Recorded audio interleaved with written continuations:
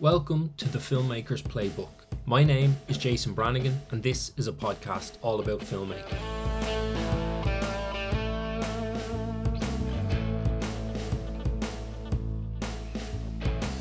This is episode 1, and today I am joined by director Diarmuid Goggins. Diarmuid is an award-winning director whose credits include Casualty, Silent Witness and Bulletproof. He was the lead director on AMC's crime drama series Kin, now playing on BBC, and the director of the Netflix #1 show Witness #3. Diarmuid's latest project is a 4-part drama series called The Night Caller for Channel 5, which will hit our screens in the coming months. I'm lucky enough to call Diarmuid a friend and a mentor, and I've always appreciated his openness and honesty when talking about his own industry experiences. In today's conversation, Diarmuid gets candid and we talk about how we got started in the industry, how to marry efficiency and ambition, the notes process, how he preps and the tools he uses for communicating with his HODs, tough experiences and the mistakes he made, and working with actors.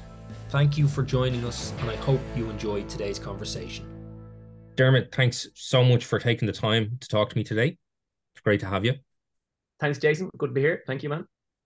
So I guess, look, I recently read an article you wrote for the BBC when you were working on Silent Witness. And in that article, you said that being a director was all you ever wanted to be. And I was wondering, can you recall what it was that sparked that interest in filmmaking for you at like an early age? My mom was a primary school teacher, and for some reason she got landed with recording all the communions. And so back in the kind of 80s, she used to bring home a really old-fashioned video camera that you had to plug into like a VCR and to record the communions. And she obviously wasn't a filmmaker in any stretch of the imagination, but I guess I was exposed to a video camera at that stage, and we thought it was quite interesting. We used to watch ourselves on the screen and put ourselves up, and kind of at the same time, my eldest brother was used to buy Empire magazine, the film magazine Empire. And I used to look at that from time to time. And there was one particular supplement that they put out, which I still have, which was a kind of a behind the scenes supplement.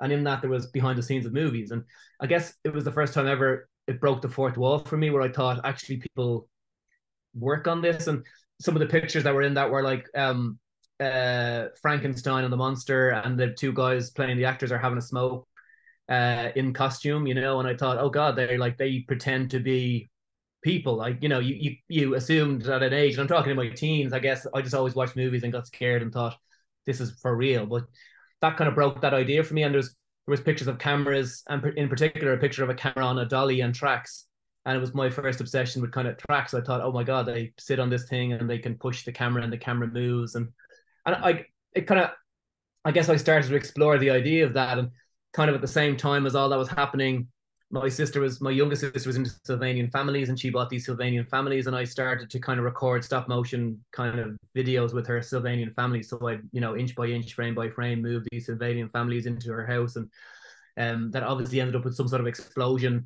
or something crazy that young boys do, and so started to figure out stop motion filmmaking first, and then that progressed into kind of writing. I wrote a short film. I read a story in school, and I thought, let's make this into a film. And so about 15, me and 3 of my mates went up to Marley Park, and we shot a kind of a war movie, like a really, really bad war movie called Ripley's Way. And I had no idea that you edited things. And so I shot it just as one take. I shot the whole thing. And so we set up the scene, and I just shot a wide shot, walked into a close-up, came back to the wide shot, went back into the close-up, and did this whole thing. And then we watched the film, and it was like a one take film that lasted about 6 minutes, and in between that there was mistakes and errors, and the camera would refocus, or I'd run over, and that was kind of from there developed. And I then understood editing. I started to understand that you actually record the scene or a take of the scene and you edit that. And I guess that was the first exploration of film for me, and then it grew from there. So it was a culmination of all them things, which was my first memory of it. As opposed to it being a film experience. A lot of filmmakers say they went to see, Star Wars or something that inspired them. It was actually not really a film, really. It was a concoction of films that I loved film, but it was actually the understanding of actually being able to make it. And that was an eye opener for me. And ever from that moment on, I thought, if you can work in this career, you can earn money, and make films, I thought that sounds like the best job in the world. So when you made Ripley's Way and you get to watch that back, I suppose what was that feeling like for you then? Was that the thing in that moment that kind of like hooked you into the process of making films and made you say, yes, I definitely want to do more of this? Yeah, I think we watched that back, and that we made that on one weekend, and then the next weekend, or a weekend after that, we decided to make another film, and that grew out of the fact that I had watched a behind the scenes on miniature filmmaking where they were doing plane crashes and they made miniature scale miniatures to crash the plane. Again, I had no idea that for effects in movies, when you crash the plane, I just assumed they crashed a big plane into it. And then it was like, oh no, they built a mountain, and the mountain was like the size of a matchbox car or whatever. And so we decided to do that. And so a friend of ours was really good at woodwork, and he built a woodwork house. And in that woodwork house, which was a scale model of a replica house in Marley Park, we decided to do a film where two kids went into this house and they were playing with matches, and obviously the house went on fire. And so when they went in, we shot the film around the house, and then we set fire to the scale model and put that together. And in doing so, set fire to my father's bush in the back garden, because we had cans of Lynx spray, and we just kept spraying it on the flame to make it go higher, higher. And yeah, and it was like that. It was just the process of that was, in some ways, it's a bit like, I guess, young kids go out with fireworks and bangers and, do silly things with insects or animals. And there's an exploration of kind of, I don't know, craziness in a young boy it manifested for me in filmmaking, where I kind of went, how can I explode things and do crazy things and film them, but like make a film, like not put together this little kind of 3 or 4 minute film. And each time I did it, I learned a little bit more. And like still to this day, every time I do it, I learn a little bit more, and you learn something else, and it progresses you on. Yeah, it really just came from, it's like a bug, I think. You kind of just become obsessed by it, and you figure out that it's, I guess, playing it back and having people watch it is really exciting. But it was also fun, like, in a kind of a sad way. One of my youngest kind of collaborators, one of the guys that came on board and did the first few films with me, took his own life at 20 years of age. And I watched them back now kind of in a very different space, because he's no longer with us. And it's like, so now I watch them back, it's a record of something else. But I also watch back and I'm quite embarrassed that I actually had no clue what we were doing. And they're terrible, they're really, really terrible films. And you watch what Spielberg made when he was 12, like they were pretty impressive. But mine were not like that at all. I think that's okay though. I think making terrible films is actually an important part of the process, and I have made tons of them. For you, where was going from that kind of, I suppose, being an amateur filmmaker and like trying to develop your craft, where was that transition into becoming a professional filmmaker? Or was there a moment for you in your career where you're like, okay, I can call myself a director now? Because I know for me anyway, it took a long time before I was actually willing to give myself that title.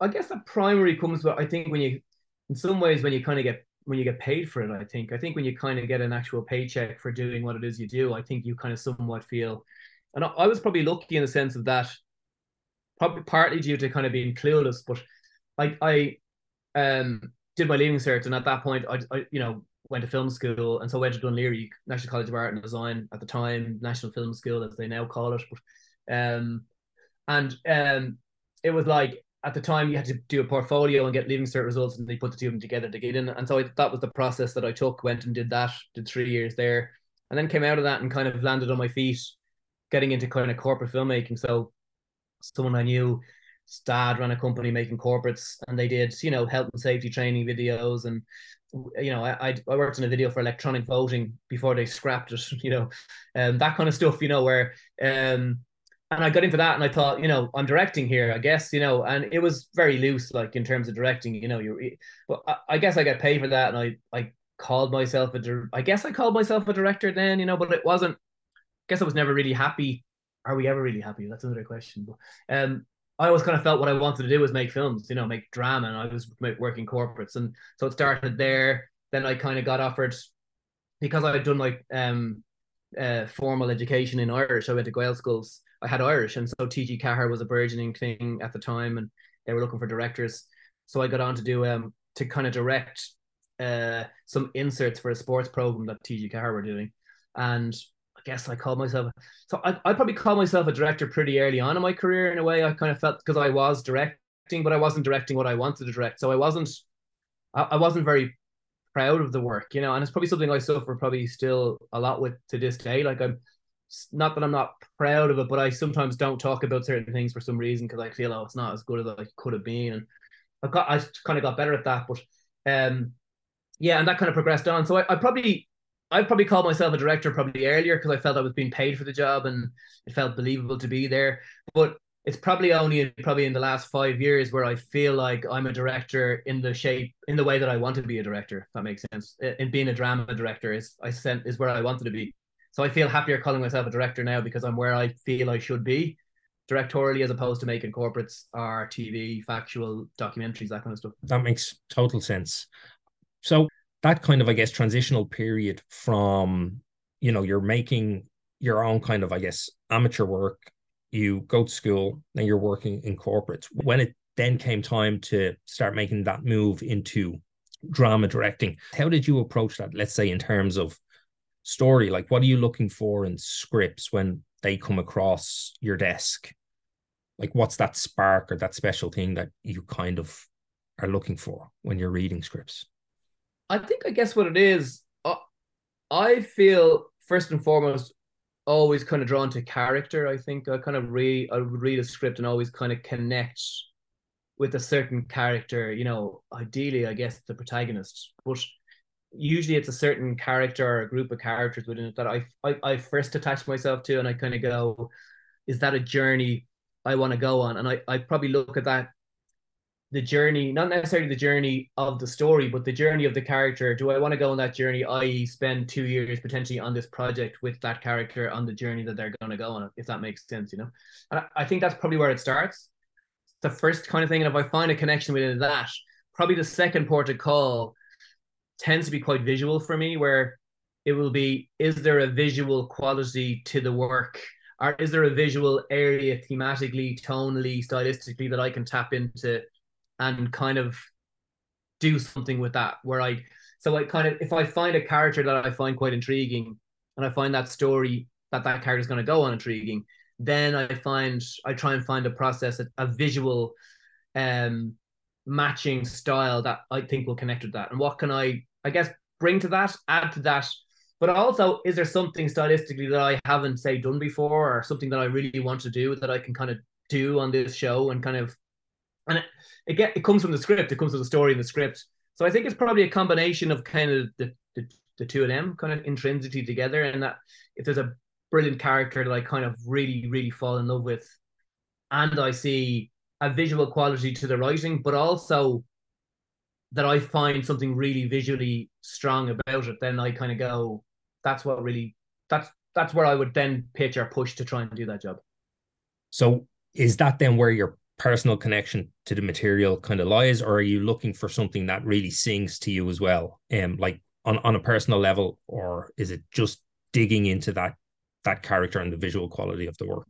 I think so. I guess particularly, I guess, in TV world where I'm probably getting into slightly more starting to develop my own work now, where that work has a more personal resonance to me, where I have stories and ideas that have some relevance to something I want to say about the world, or a gripe I have against the world, and I want to kind of shout it out, and I want to shout it out through a film that I want to make. I think sometimes particularly with television, where you're kind of pretty much a gun for hire to a point, it's harder to connect to that. I will try and find a connection to it. It may not be the reason that the script was written, so I'll always find a reason for instance, when Kin came to me, Kin, it was a family drama. I came from a big family. I had 4 brothers and a sister. I know what the kind of intricacies, the ins and outs, the kind of the foibles, the chemistries, the how family works at that level. And I kind of find it's politically, socially, it's like a microcosm of the world's family, because it's like it has, brothers, sisters, higher, lowers. It has power. It has shifts in control. It has love. it has jealousy, it has all, I guess, the main themes that make all the great films sing, all kind of wrapped up in family. And then I have no understanding of gangland because I don't have any gangland background or experience. But that's, I guess, what raised the stakes in that show. So Kin for me was family, and I felt what it said about family and what it explored in family was something that I tried to find. That's where I found the connection in it for me. And that, again, it was no, I didn't see a particular character like my brother or someone like my father. But what I found was I found within my own family and the problems that we have, I related to the story in that regard, if that makes sense. So I make a personal reason for it, but it may not be the reason that the story was told by the writer or by the team that were making it. Just to go back to you mentioning that thing of earlier on in your career, you don't necessarily get a vast amount to say over what work you do, and there's a balance there in trying to do the work you want to do versus the work you're offered. And I know you have worked in the Irish language, but would I be right in thinking that kind of Hollyoaks, Red Rock, that was kind of maybe the beginnings of your English language TV drama work? Yeah, I would. Yeah, it was. Yeah, definitely. I guess I came out of film school and I kind of made more exploratory stuff. Yeah, I think my earlier work, so my short film in college was called Nell, and then the two kind of short films I made in Irish were very kind of exploratory, kind of much more art house films than kind of much of the TV work that I've done. I guess for me the difficulty, I have quite an art house side to me, in terms of I get really turned on and enjoy art house films, and non-mainstream film. But I also quite love mainstream film. I'll happily go and watch something in the IFI, but go around and watch something in the Odeon that, watch Top Gun the next day and really enjoy that. And I guess I kind of find I kind of love both of them, and I kind of love to be able to try and, I guess, combine them to a degree. And I kind of think there's elements of that in my work where I think there's a kind of an art house element to the way I may design things and shoot things. There's a cinematic quality to that.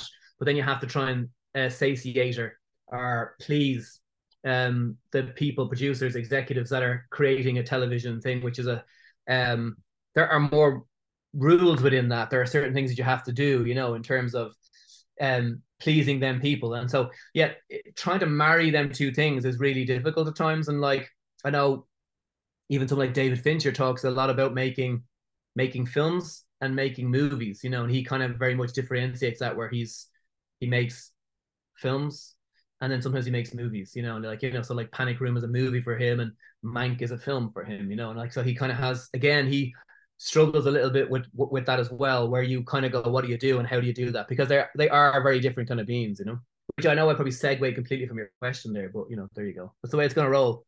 I was recently reading some John Ford stuff, and John Ford always referred to them as pictures. It was always motion pictures, and that was, I guess, how he composed his images and stuff. It came from a different place than maybe the blockbuster that we're used to now. From the continuing drama like Hollyoaks or Red Rock, those shows I think are very much like nearly a subgenre of drama in their own right. They have their own visual style, their grammar, very particular demands in terms of production. I'm wondering, like, what were the lessons you took from working on those types of shows? And are there any kind of things you learned that changed or shifted the way you worked moving forward? I think there is. I think the biggest thing is, I guess, efficiency. I think the biggest thing you learn on them things is being efficient, And I when I did film school, we literally were kind of the last year that used film. There's still 16 mil films, and we shot in my first year. We shot on 16 mil film, and you had like one 400-foot roll of film, which was 11 minutes in duration. That was it. There was no cards. There was not endless cards and endless hard drives. And you kind of learned an efficiency of storytelling there. And that kind of came from prep, and you storyboarded or shot listed or blocked out what it was you wanted. And within that 11 minutes, you shot your film. That was it. You had to do it. And I think what them shows afford you to do is the same thing, is efficiency in how you tell a story. And I think that's the big thing I learned on them, was that how to tell the story in I guess in some ways the least amount of shots, like, and efficiently in that, like that, if you can do something in one shot or two shots, well then, why are you shooting five? I guess is the kind of simple thing, and you're like, that is where in that industry I found myself on, particularly on Red Rock, uh, which was mental. We were shooting something like 12 to 15 pages a day, single camera, and sometimes you'd have an A and a B camera, but it was mainly single camera. It was crazy, it was absolutely mental. And there was something incredibly exhilarating about it, how you would, I guess, also blocking. I think, the idea of how you would block for that can be different to how you may block for your movie. But I think in essence, what that is, for instance, the best way I can describe that is like, I once had someone shadow me who came in and they blocked out the scene, and they had like two actors, one actor, one actor, one actor. People sat at like 10 different places in the set. And it was like, you've got 40 minutes to shoot the scene, and you have to get a shot on every single one of them. Every shot's going to take at least 10 minutes. You're not going to complete your scene. So the idea of like stacking, where you put three people together in one scene or one place, and two people, and then the main person in the scene, put them alone. And so suddenly you've got three shots to tell your story as opposed to 10, because you've got 10 different shots in different places. That kind of stuff, I think I didn't really understand that until you went into kind of continuing drama. And I probably learned that the hard way, and that I certainly did in my first jobs, blocked them wrong and find myself having to shoot too many shots, And it's by trial and error that you learn to do that. And I think as I've gone on, you bring that efficiency with you, because I think people forget directorially that 50% of your job as a director is telling the story and telling the best possible story, and entertaining people and pleasing people. But the other 50% is doing it on time in the schedule that you've been given, and that is part of your job. You sign off on your schedule, and you have to deliver it. And if you don't deliver that, and you continue to not to deliver that every day, you will probably lose your job. And kind of people forget that. So the art of filmmaking and directing is telling a story and bringing your style and your vibe, and working with the actors and creating a brilliant performance, but also doing that on a time frame, and doing that on time scale. And they're in the two marry, and that's difficult, and some directors, yeah, let's say David Fincher again. Like, Fincher would struggle to direct Fair City. He'd never be able to do it, because it doesn't mean he's not a good director. It just means it's just like it's a different skill set, right? And I think you have to learn to then, and that's sometimes the kind of difficulty where we talk about this a lot. The idea of how you make the break from continuing drama to kind of long form drama. And sometimes when you're in the continuing drama world, because you're shooting multicam and 20 different shots and 15 pages, you're suddenly not a cinema maker, because you can't be that person. But most people that do that world they just happen to be working in that area to fulfill the job, but they certainly have cinematic goals and ambitions. They just haven't had a chance to kind of showcase it. And it's that's what's really hard about that industry, and that break from continuing drama to high-end drama. But the same thing for me stays true, which is that you still have to be efficient, and the more efficient you are, for me, the better filmmaker you are. It's like it's that thing. It's like it's 10 to 7. You wrap at 7. You've got 3 shots to get. How do you get them 3 shots, or how do you wrap that into one shot to make sure you complete your day? That's kind of direct. That's what directing is. It's like solving all them problems really, really quickly in the heat of the moment is actually directing. Directing, kind of as it says in the books, is not what it really is, actually, because actually you have to understand the aesthetics of that, but I'm saying when you kind of, you talk to the actors and you have 6 weeks rehearsal and you go in and do all that, like, that is, in truth, is what it is. But it is never that. In television you get no rehearsal time. Sometimes you meet the actors for the first time on the day of the set, you know what I mean, and you're like, you just jump into it and you've got 40 minutes and you shoot a scene and it becomes what it becomes. And that's crazy. And you kind of go, how do you do that? And that's I guess experience, but that's the job, and it's like it's a mental job in that regard. And I have to say, I obviously had the absolute joy of shadowing you on your new show, The Night Caller, previously Black Cab.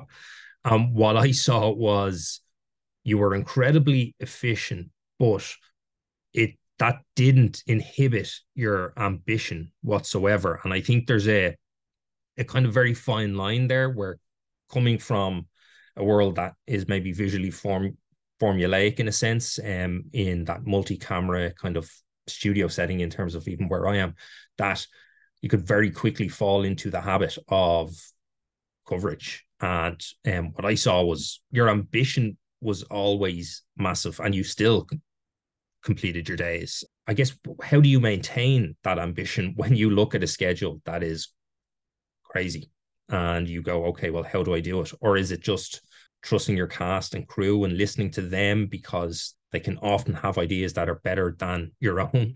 How much of that feeds into, I suppose, the ambition of what you're trying to do on the day? Yeah, I guess I think the thing about it is I always and it could one of your earlier questions about what excites you about a project. I think that it's always a thing. I always see I budget. I try not to let the budget kind of worry me. I guess I've kind of worked at numerous different levels of budget now. From Red Rock to which had I don't even know how much it had an episode, probably 20 or 30,000 pounds. I mean, it was crazy what we had for to Silent Witness, which probably had about 1 million an episode, to Bulletproof, which had more, probably 2 million or something an episode, and you're like, and you kind of go when you work at them levels, what changes? The job remains kind of exactly the same in some regards. You may get a little more time in sense of on the page, if you know what I mean. But what you get is the ambition is kind of higher, and the expectations of what will be delivered are higher. So therefore, you probably spend more time lighting, more time setting it up, and probably the same amount of time shooting it that you do. And so, but there's more expectation in your shoulders, and there are more people sitting behind the camera telling you what they don't like. And that's kind of where it comes from. I think if you don't have ambition, I kind of don't know why you're doing it in a way. I kind of feel like I have to be really ambitious about what it is I want to do, and I want to make it look 10 times better than I think I can make it, and certainly what the budget is. And a lot of the time when people watch stuff that I've done, that's what they'll always say. They'll say, it doesn't look like you did it for that amount of money. And I kind of go, yeah. And I think the skill of that for me comes slightly earlier in the process. And I'm very kind of over this, which is that I get the script, and my first kind of port of call is to kind of go, how many days do we have an episode? What's the kind of budget? And then look at the script and try and straight away pull that down to kind of what it is we actually have. So if in the first 3 pages there's 3 car crashes, an explosion, and somebody jumping out a window, I'm kind of going, we're probably not going to achieve them on the budget that we have. So I think we should lose one or all of them, or repurpose them to be something else that we can actually afford. And then that often gets hit initially with, but like, that's what we love most about the script. And you're like, yeah, and I love it too. It's great. But if I try and do the car crash with the amount of money we have, it's going to look terrible. And that's all people are going to talk about, is how terrible the car crash looked. So let's not do a bad car crash, or let's do a really, really good car crash that's going to cost us £100,000. Let's put all the money into that, but let's take away something else that we can then save some money somewhere. And so I guess it's harder to do that in continuing drama. You don't get a chance to do that. Like you can't do that on Fair City, on Casualty, on, a little bit on side. It's harder to do that because it's much more of a kind of a conveyor belt of production. And I mean that in the best possible way. It's you jump in, it's going, it moves, it does its own thing. The scripts are the scripts. They are formulaic in terms of they're probably dialed into a machine where they're being spat out with certain requirements and parameters. So you're not really facing them problems to some degree, But I think that's the thing, is that a lot of the problems, that ambition comes from earlier on, is trying to scale back down what's doing it. The other kind of really simple thing that I have started to do, and again, you can get a lot of, is trying to contain locations. I think what happens is you get a script and the line producer breaks it down, or the location manager breaks it down, and there's 45 locations. And you're like, right, well, that's huge over a 4 or 5 week shoot, whatever the week shoot is. And then you start breaking that down into a schedule. You go, well, over the course of the day, we're doing 3 unit moves. For me, I try and have a day where there's absolutely no moves on the day. I kind of go, we don't move. We go to one location and we spend the whole day there.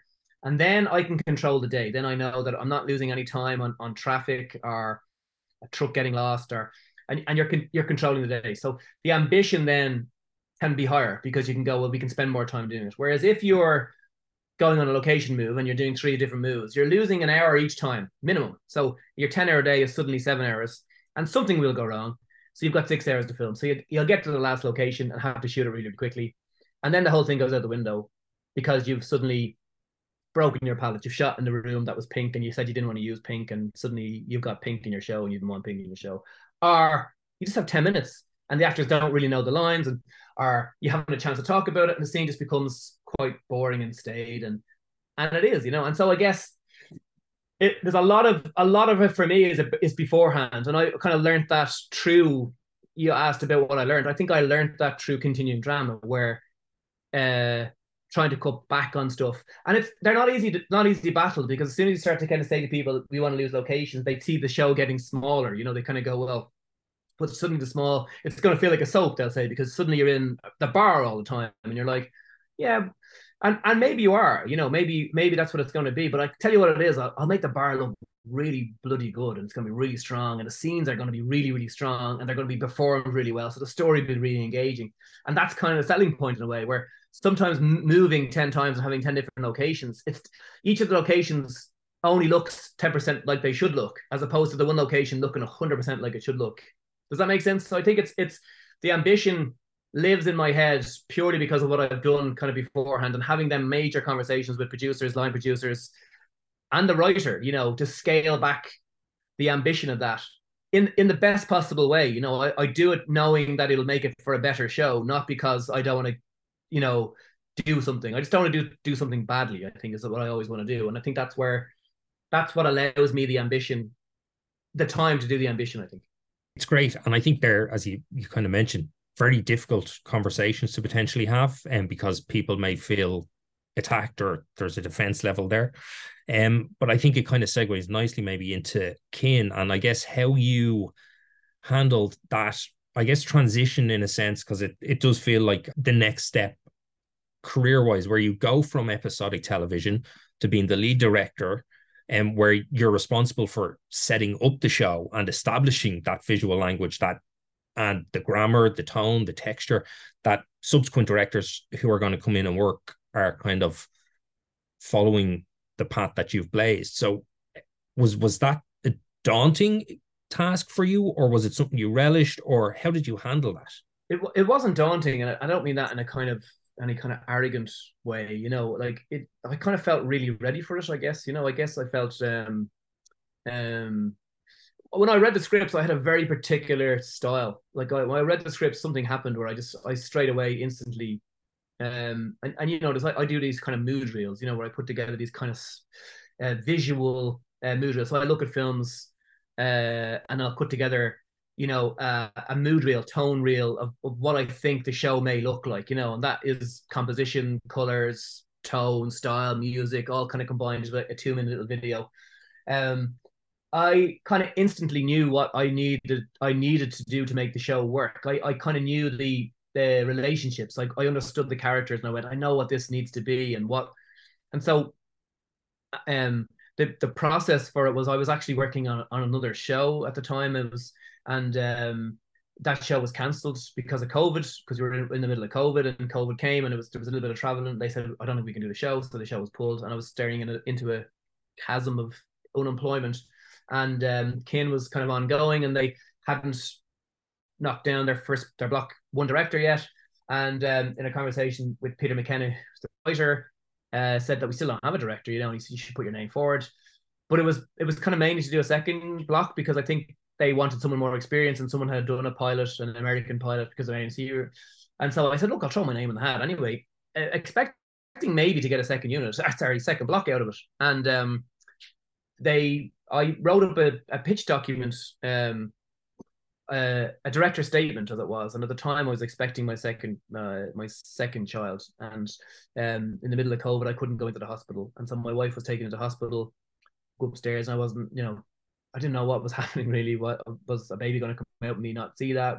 And so I sat outside the walls on Holles Street, in quite an emotional place in my life. I guess COVID was happening. You weren't, to your family. There's this weird kind of world.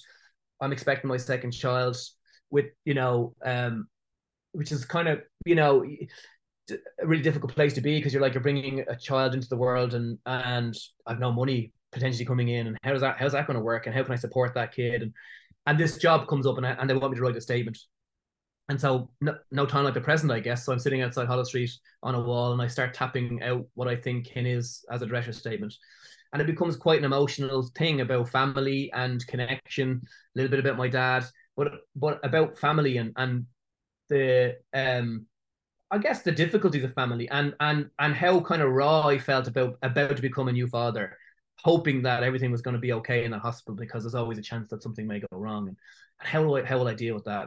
And that all kind of came out into a one-page kind of director statement that I just sent to Peter to send on to the producers, and it responded incredibly well with them, and they found it incredibly emotional and they wanted to get on a Zoom straight away. They were like, "We need to talk to you." And I was like, "I'm kind of just expecting a baby. Can we do it later?" And they were like, "Yeah." And I think it was a Friday, and they were like, "Can we do it tomorrow?" And I was there going, "Oh, I mean, could we wait till Sunday? Because I don't even know when the baby's going." So we did. We put it on till Sunday, and I just jump on a Zoom with a new baby in hospital on a Sunday, and we did a Zoom call for 2 hours where they pretty much grilled me for 2 hours. It was probably one of the hardest Zooms I've ever done.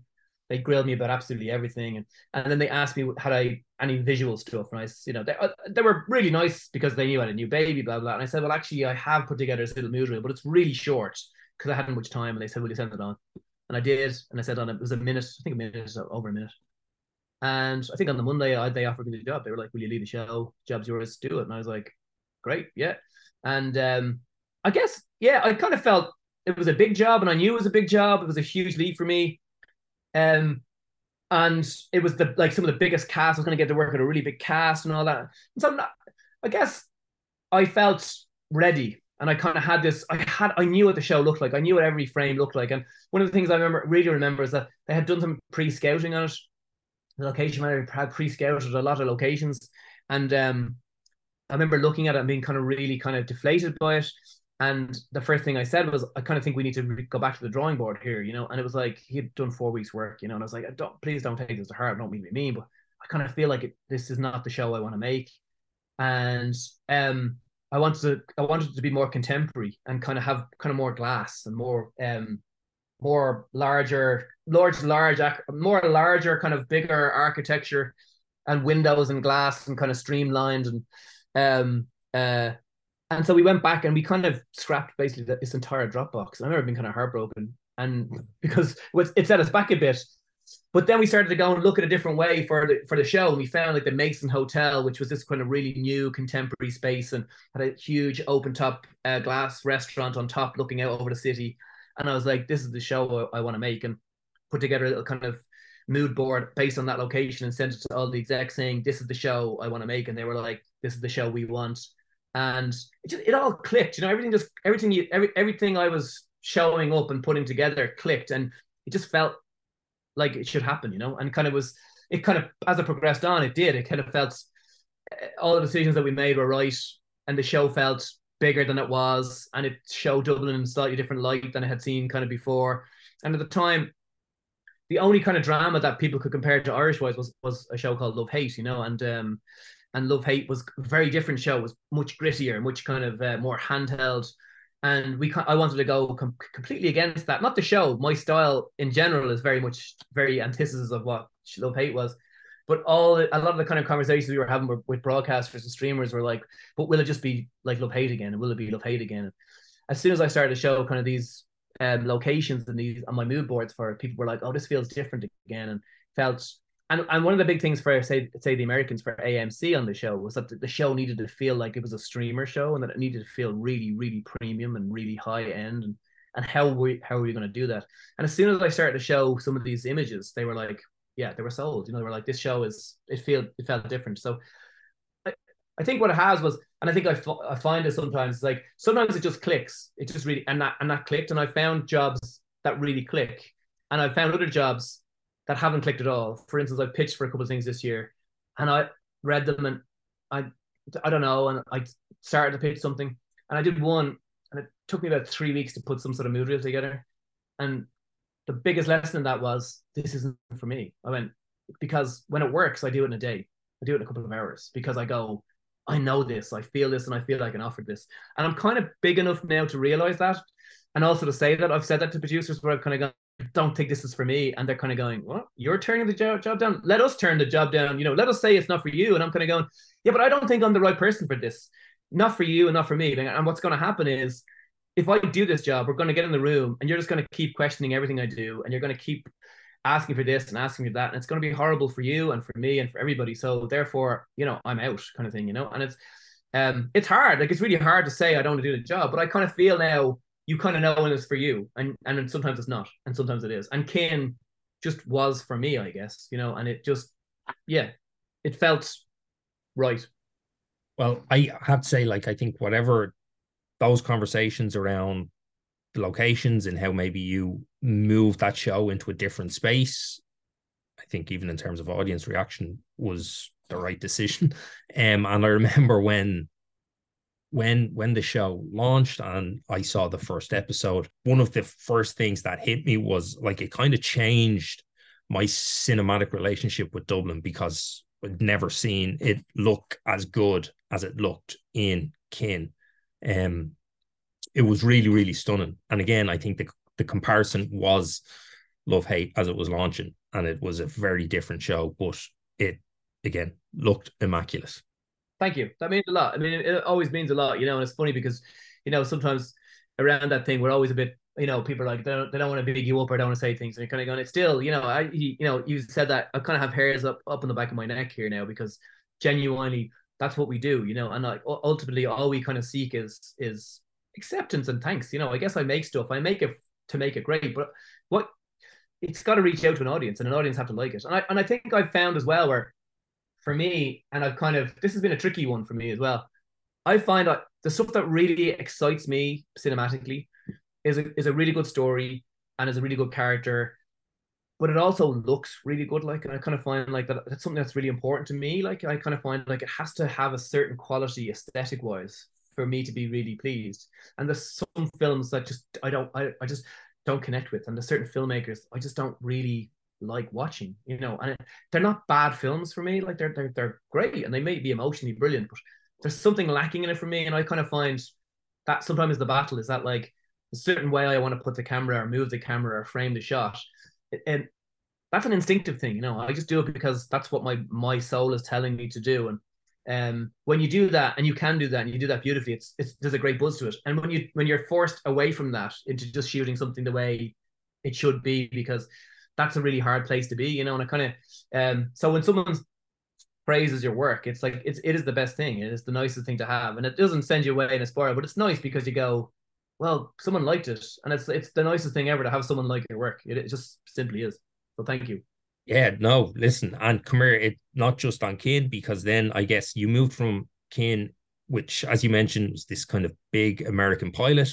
I think Witness number 3 was next, which was, Netflix #1 streaming show, which is amazing. But when I first watched that, it was when you were probably beginning to prep for Black Cab, and we spoke around that time, I guess, for the first time on the phone. And I remember watching it as well. In terms of standout visuals, you're using split diopters, and you just don't see it often in drama, especially kind of those 4-part miniseries drama.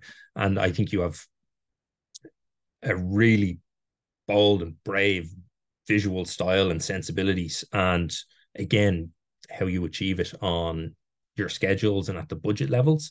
Would I be right in thinking that moving kind of from Kin, the Channel 5 dramas are probably a bit smaller? Did that give you even more authorship over kind of how the show looked and felt, and tonally how it all kind of comes together? Yeah, I guess I came off Kin, and it's I guess I had a tricky time in the edit on that as well. Like, I found that process quite difficult, in that there was a lot of execs, there was a lot of people kind of feeding in on the edit, and and like a lot of contradictory kind of opinions about what it should be and what you should do. And as a director, you're kind of at the forefront of that. You're kind of like the kind of, I guess you're the kind of guy taking the machine gun hits, but you're also like not the lead controller of that, because the execs above you are kind of have more power. But I guess there was a lot of voices in a room, and I found that quite difficult to manage myself. Personally, I kind of found it yeah, just really challenging, and like not really knowing how to deal with that. And in that, do I fight this? Do you not fight that? How do you, and so I did. I kind of fought a lot of stuff, in that, like, certain things I don't mean fight. I just was very strong in my opinion about what that was, and I think there's a process in filmmaking where you shoot something, the rushes go out, everyone watches the rushes, and there's a, that for me, that's the time when you discuss problems, something you don't like or you don't want, or you discuss it then, and went through the whole process with no questions, but in the edit, stuff wanted to be changed, script wanted to be changed, things wanted to be altered, and it's very hard to do that in the edit. You can't really, you can do a lot in the edit, but you can't add new scenes. There's no F1 button, add new scene. So that became a tricky experience for me, and in my own head, trying to manage that, I kind of didn't want to go back into a world where there was a lot of other people telling me what to do, I guess, and I don't mean that in a kind of not that I'm, just always be careful. It's not like I don't want other people telling me what to do, but it's like, it's just more that I think I wanted to kind of have that number a little bit less. So there was like just a more controlled creative room, I guess. So I decided to look at basically, yeah, I stepped down, I guess, in some ways, budget wise, to a much smaller kind of scale thing. Um, uh, but it was also what I guess excited me about it. And what I kind of missed about Kin, I really would have loved to have done all 8 episodes of Kin, just to kind of have authored the whole thing. And so I wanted to do something where I could have authored the whole thing. And so this is what the Channel 5 show offered me. I guess it was to do all 4 parts. So to author all 4 parts. And there was 3 executive producers as opposed to 22, which I thought, that's interesting for me. And I think that's an interesting space for me to get into. And so it was more like a film. And in the same kind of way, I think what happened was I had a very strong pitch idea for it, pitched it, exec producers really went with that. And kind of off I went and created the show that I wanted to create. And then the next show I did was a Channel 5 show as well, with the exact same team. And I had even more control kind of the second time around, I guess, more, or not more control, but more creative input. And I was kind of at a level, because the first time I had been successful with them and it all worked really, really well. And I guess that's kind of the quandary where you find yourself in your life, I think, to some degree, is kind of going, how do I, marry that, where I feel the love, the joy, the excitement I get in this is to take a piece of paper with a load of words written on it, and to make that world real, and you kind of go, how does this world look and feel and smell and touch? And there's nothing other than some words in a paper and a conversation with the person that's created that, and taking that and making it something that lives as a 3D dimensional thing with people and actors and faces and world and colors. And I love that. Like I that's what I relish the most. And so not doing that is not exciting to me. So coming in episodically on a show and coming in and doing block 4 and episode 6 and 7 is less interesting to me as a director. And that's just a personal thing, it's not saying it's bad or wrong, or it's just personally, I kind of go, I don't get the same buzz off that. I get the buzz off setting it up. So what I guess I've started to look for now is stuff that I can set up, stuff that I can go in on and bring my spake on. And I think certainly maybe in the last couple of years, and probably Kin was the kind of start of that. I kind of Kin, Witness, and then Black Cab, Nightcall, or whatever, is I think it's probably all 3 of them show my style, who I am, what I am aesthetically. I think if you look at them, I think you can probably know my style now, and you kind of go, I think there's an element of what I do similar all the time. And so I think I've kind of found myself a little bit, if that makes sense. And I kind of feel like now I kind of feel that my next step is trying maybe to make a film. I kind of feel like I'm right to make a film. So you talk about being nervous about making a film. I'm not nervous about that film now. I feel like I'm ready. Give me the film. Let's go and make the film. And I feel ready and content to do that. And I felt maybe I was ready for that, but I really would hate to see the film I would have made 10 years ago, because it would have been really, really bad. And so now I feel, now I'm not saying that the film I make now will be brilliant, but I think it'll be better, and I'll feel more confident about what it is as a filmmaker than I would have done. And that's the journey. That's been my journey, I guess. If we take The Nightcaller, Black Cab, just because I have more insight into that process, I had the opportunity to kind of watch the development of that show, kind of from script stage. And I know that you and Nick Saltrese, the writer, along with the producers, kind of did a lot of work on getting those scripts ready for production. You were kind of talking about the idea of having, 22 execs giving you notes and how they can be contradictory and stuff. I was wondering how you navigate the process of working with screenwriters and being the person then who's maybe giving notes when you see ways to improve upon what's already there, and just kind of heighten the drama, increase jeopardy. Like, how do you handle that? Because again, I think getting notes for anyone is there's difficulty in it, because it can feel very personal. But I think I watched you guys have like a really positive, collaborative relationship, I think, in growing what was already really good writing into something that was even better. First off, it always just comes down to personalities. First, in the first instance, I think Nick is an absolutely brilliant writer, but he's also just a really great guy, and I think he understands the process. Sometimes people don't understand the process. I think sometimes where the initial in that the, the script is fundamentally key and is the reason we all get together to do this. But for me, it still is somewhat of a blueprint. Do you know what I mean? I look at it as a blueprint towards where we're going. It isn't the finite finished document that everything should come off. It is a really, really, really, and that's, I'm not belittling scripts there at all. That it's more that I'm kind of going, I see it as like, it is the template, it is the design, it is the instruction booklet, it is everything. And as I said, it's the reason we're here. But you have to be able to adapt and look at it and kind of go, and that comes in everything. Adapt to when a director comes on, the new collaborator who's come on, and what that collaborator is going to bring to it, and what the collaborator's take on that is, and that's really important. But then also, I guess the big thing for a director is the practicality of this. Is that now, as we spoke about earlier, is that idea that we now have to make this, and we have to make this for that amount of money in this amount of time, here, then, and this, and then sometimes them conversations, that's what it is. It's kind of going, this is not feasible. And so you can go back and say, this is not feasible. This is why we have to do this, this, and this, and this. And I guess, like everything, I'm acutely aware of the note giving process, and I find it one of the hardest things still to this day for me to deal with, because, like you said, it always feels personal. In some ways, it is personal, or at least we take it personally. It's never meant personally, but I think we take it personally because, as a writer, creator, director, musician, whatever it is you do, when you make something, I think you kind of reveal a part of your soul, or you reveal a part of yourself that is a very exposed, raw, delicate place. And I always kind of describe it analogy-wise as taking all your clothes off in front of people you don't know. Like, you kind of stand naked in front of people. And I find the note-giving process for me is a bit like that. I've taken all my clothes off in a room, and everyone's looking at me and kind of going, really? And you're like, oh, what? And I find it like that. And I still to this day hate screenings, like despise them, and I get really nervous about them, and I kind of feel sick to my tummy because I know that someone's, and I've got better at it, but I still hate it because someone's going to come in. So I'm aware of that, and I always try to, very simple thing, which is that start off the email or the conversation with positives. Come in with the positives. What is working? What are the good things that are working? And I do that all the time with editors, with writers, with all my creative collaborators.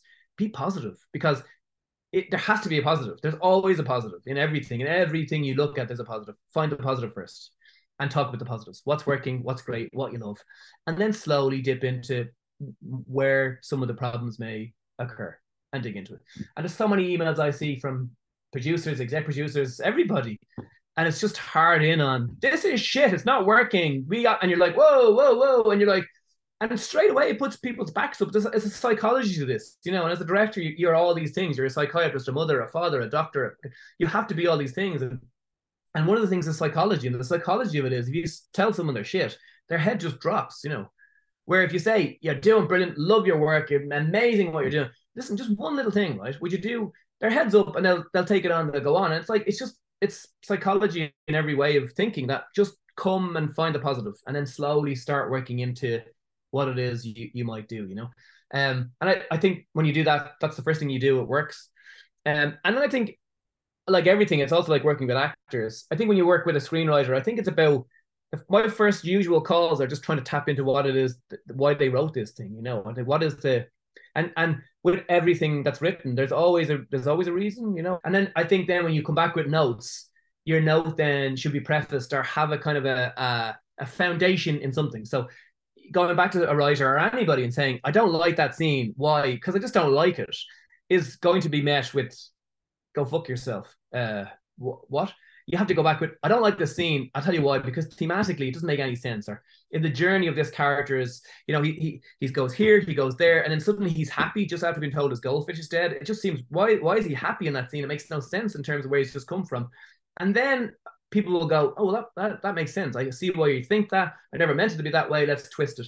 And so I think it's about finding the reasoning behind your note, and being explaining that well, and being a good communicator in explaining where the note is coming from. And sometimes that note is coming from, I try always not to make the note come from, we can't afford this, because that's a really annoying note, but there are sometimes where you have to do that. And I think that for me, that's the process of working with anybody creative, is kind of trying to find out the reasoning behind why you're giving the note. And if you explain it quite well and you give the meaning behind it, they're more understanding of it. I also think you just have to be prepared that anytime you give notes, the general reaction is always to be negative, and they might kick off. There's also the understanding that, you know, let people sleep on it, and the next day everything will be better. It's just that, you know, and so kind of going, you have to give the notes, and when it works with Nick, it's great. There's other elements where I've had with other writers where it hasn't really worked, and that's the most heartbreaking and horrible experience that you possibly have, where that A, they're not listening, B, they're not wanting to do the note, and you know that it doesn't really matter that they don't want to do the note, that the scene the way they want to is like not going to happen, and like you're the kind of bearer of that bad news. It's not going to happen for tonal theme reasons, story reasons, or purely practical, we can't afford it reasons. And you know it's not, and you try and talk to them about, listen, you've kind of got two options here, you know, is that you work with us to write the scene the way you still have some control over the scene, or what's going to happen at some point in this process is we take the scene away from you, and the scene will become whatever it is it's going to be, and you will have no control over that. And that's the kind of the truth of it. And this happens to directors as well, because in the edit at some point you step back and producers do their pass, and you have to say goodbye to your baby, and that's the process, and you have to learn that, and that's kind of what it is, and particularly in TV, and it's why it's brutal. So you kind of either learn to row in and work with it, or potentially lose it. And so with Nick, for instance, Nick was great at that, where he would kind of go, I really, really hate the fact that we have to do this, and you'd kind of keep talking about it, and he'd slowly come around to the fact that, you know what, if I keep in control of this, I can still write the scene the way I like it the most. It's not the one I want to write, but I still have some sort of say on what the scene is. And he was always amazing at that, you know. And I think that's what it is. It's about understanding the process. You're better being in the room than being shut out of the room, is the way I see it. And it's the same in the edit. You know, you're better being in the room, commenting. And you have to realize, I think I've said this before, you know, it's like, I think you always have an X amount of chips as a writer or as a director, as a creative. You know, you kind of go, you got 10 stacks, 10 chips, and you got to fight for them. And so sometimes you lose 4 chips getting a cast member that you want on. And so you got 6 left. And then you go, well, when do I lose? And so every time it's a bit of a bun fight. So it's a bit of a give and take, and you have to learn how to give, what to take, when to fight, and when not to fight, and when to. And that there's an art to that I still don't I still don't know how to do it properly all the time. But that's the game, you know. It's about trying to manage that out. And I think fundamentally is it's positive. I try and be positive about things. I think positivity is something that can be quite lacking in this industry, maybe in life in general, you know, in that like we're kind of quite slow to praise people. And I think it's really important. I think that's kind of what we all crave in a way. We kind of crave praise, and we crave people in some shape and form. We all learned that through COVID, that we realized when we couldn't see people and be around friends and family, that actually we really need that as a human, as people, as a race, whatever. And so I think if you're positive about it, I think that's, so first off, just try and always write the email with a positivity, or the note, give the note with some sort of positive spin on it, you know. And also I think it's also a thing of kind of going in saying, I think we should do this, as opposed to we need to, you know, or try and frame it in the same kind of way, where it's like, if you go back to a writer and saying, that scene that's about, it needs to be about this. If you go back and say, listen, have a think about that scene, it's not really working. I think the reason it's not working, but what about it being more about this and more about that and more about something else? They feel creative again. They'll come back and say, good idea, I like that note, I've taken it and brought it up here. And you kind of go, that's great.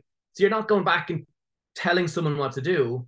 You're going back to a creative person and telling them, can you rethink it and giving them some ideas about where they may rethink it. And so you're throwing them some shit that they then jump onto and come back. So they feel creatively involved in the process as opposed to just being told what to do, you know? And I think when people get told what to do, that's where they just tune out and go, I don't want to be told what to do. You know.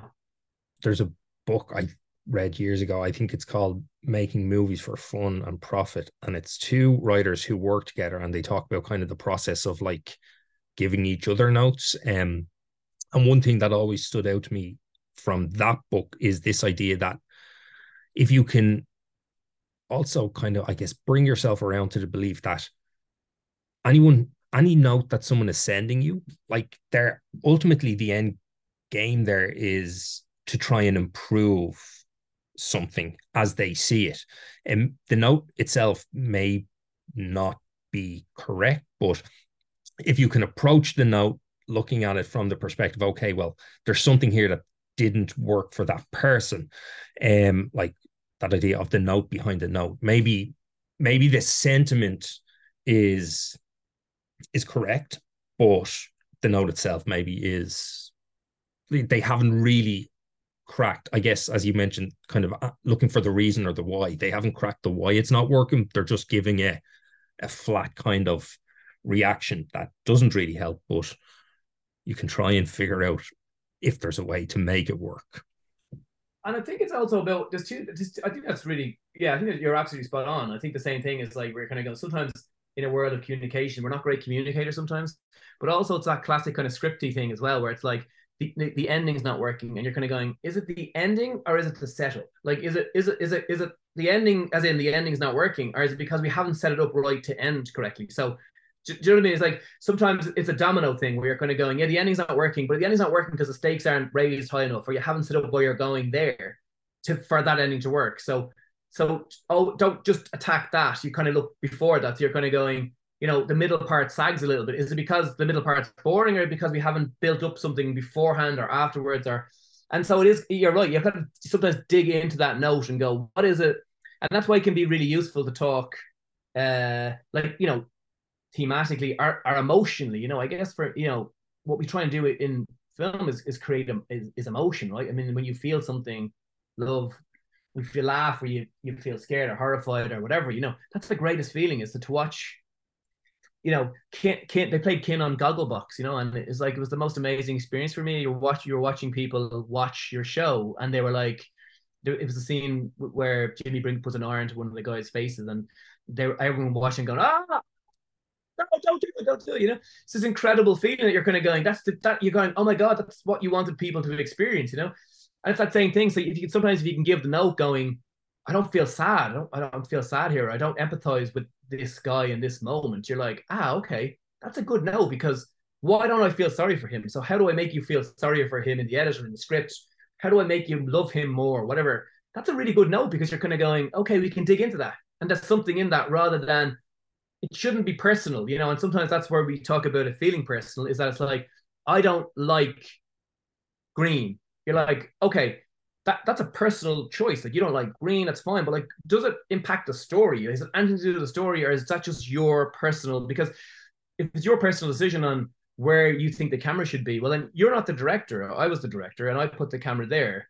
You weren't the writer. You didn't write the script. That's what you got to stand back. And I think that really great managers, executive producers, stand back, appreciate the people they put in the place, and are able to look at it going, I may not like the fact that you've done a track in on that, but the story works. It does do the story well, and be able to stand back and say, but why is something not landing? You know, and I think it's like, it's funny. I was talking to someone yesterday about something similar but different, where it was like, you get a note where someone sends you back a note saying, in this scene where the guy is really jealous of the other person, I don't think it's clear he's jealous.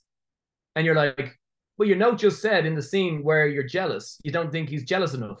So did you think he was jealous? You're like, yes. Like, well, then it works, no? And you're like, yeah, but is it enough? And you're kind of going, well, you got it, right? Yeah, you're like, well, then it works, no? And you're going to go, yeah, but do you think Mary in fucking Dagenham will get it? You're like, well, I don't know if Mary and Dagenham will get it, but it's there. It's like, and so now you're talking about kind of nuance in a way, or vagueness, or how much is too much? How much do you need to fucking hammer the nail home, kind of thing, you know?